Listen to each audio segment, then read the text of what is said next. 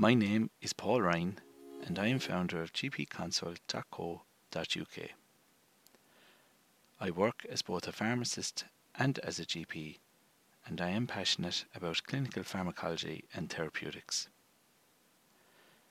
I enjoy making international guidelines relevant to those of us in primary care. So this is the 5th podcast on rosacea, and in today's podcast I'm going to talk about how we diagnose rosacea, and we diagnose it either if the patient has one diagnostic feature or if they have two major clinical features. And the other learning outcome from today's podcast is the differential diagnosis of rosacea. So, first of all, how do we diagnose rosacea? Rosacea is a clinical diagnosis, so there's no test required. So it's diagnosed if the patient has one diagnostic feature or else two major clinical features. So the one diagnostic feature is either phymatous change or persistent erythema. So phymatous change, we know it most commonly affects the nose, or else the second diagnostic feature is persistent erythema. So we know this is centrofacial distribution, which worsens in response to triggers. So you need just one of either phymatous change or persistent erythema, and you diagnose rosacea. The major clinical features, there are 4 major clinical features, and you just need 2 of these for the diagnosis. Number 1, the flushing or transient erythema. Number 2, inflammatory papules and pustules.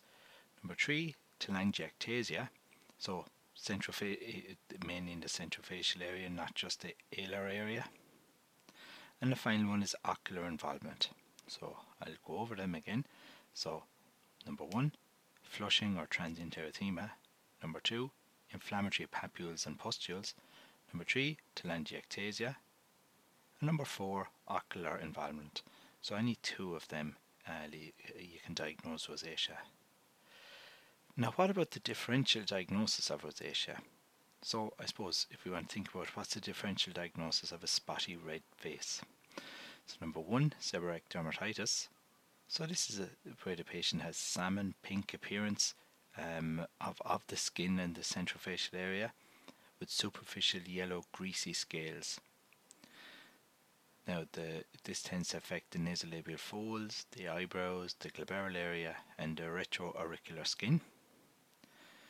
It is our own response to Pityrosporum ovale, and hence it will respond to topical antifungals, mainly ketoconazole cream and shampoo. So I usually tell the patients to rub in the shampoo dry into their scalp and their forehead area just before they go, about half an hour before they go into the shower.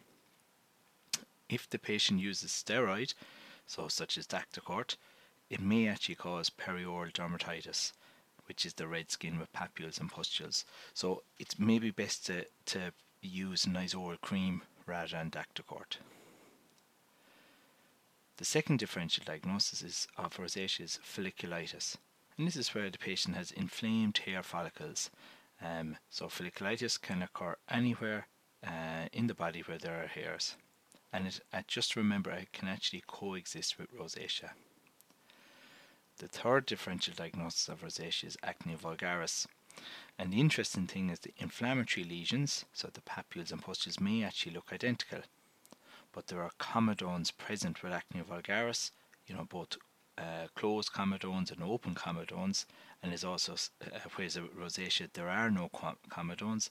And there is also scarring with acne vulgaris, unlike rosacea. And there are typical exacerbating factors with rosacea, such as alcohol and sunlight, which is unlike acne vulgaris really. But just to remember, both may actually coexist. Now the final differential diagnosis of rosacea, I mentioned it already, is the periorificial dermatitis.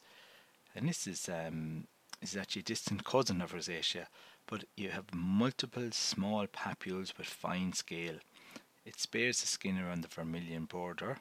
You can have perioral, periorbital or perinasal involvement.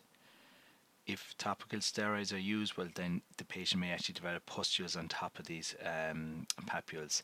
So the treatment is to stop all creams, so zero therapy we call it, slow withdrawal with topical corticosteroids, and more severe cases the patient may actually need oral limicycline for 6 weeks.